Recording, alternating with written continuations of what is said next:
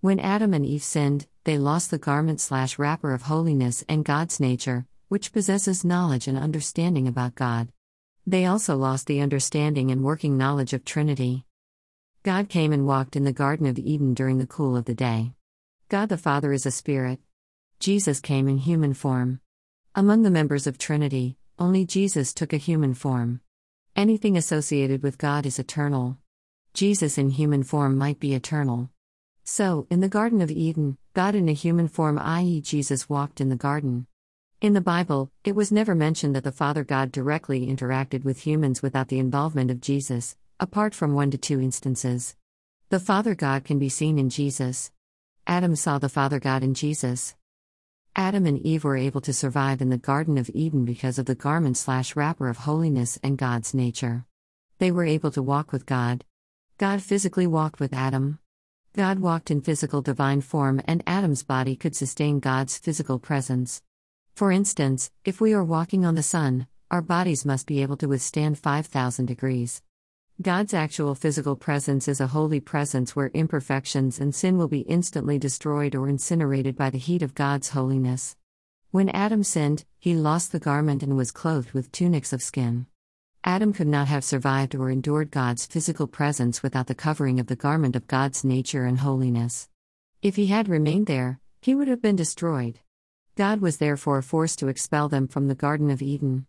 In the Garden of Eden, an unholy person would also ruin other trees and plantations. Adam was created in the likeness of God and with God's nature. In this nature, there was an understanding and working knowledge of Trinity. When Adam sinned, there was a complete loss of communication with Father God. According to Luke 10:22, only the Son knows who the Father God is. Only Jesus knows the Father God and reveals Father God to whom he wills. From the time of Adam until the time of Jesus, a person could not be associated with Father God and the Holy Spirit.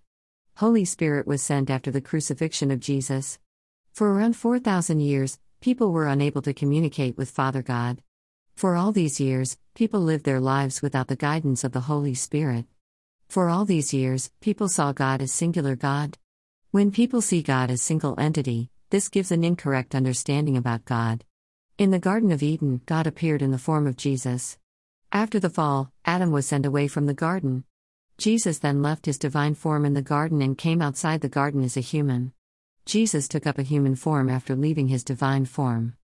God is a triune God who existed from eternity past to eternity future. Before the fall, Adam had the knowledge of Trinity, but after the fall, humans lost the knowledge and working of Trinity. Jesus, when he came in human form, started revealing to mankind about the Father God and the Holy Spirit. Jesus restored the understanding that God is a triune God. The knowledge and understanding about God we lost in the fall have not been recovered by humanity till now. We have not regained the understandings lost in the fall.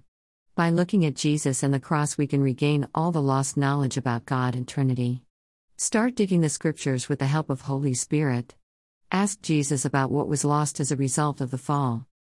By regaining the understandings that were taken away after the fall, we will once again be part of God's plan and God Himself. Jesus came to restore all that was lost in the fall and bring us into God's image again, complete with God's nature. Here are a few understandings which were lost in the fall. 1. The knowledge of God as Creator. 2. The understanding and working of the Trinity. 3. God walking physically among His people. 4. Remove the barrier between Father and humanity. 5. Life-giving presence of God. Jesus' death on the cross was not just for salvation only, it also marked the beginning of a return to God by regaining the lost knowledge about God and the Trinity. We embark on a return journey back to the Garden of Eden. What was lost in sin at the garden, Jesus came to make us dead to sin.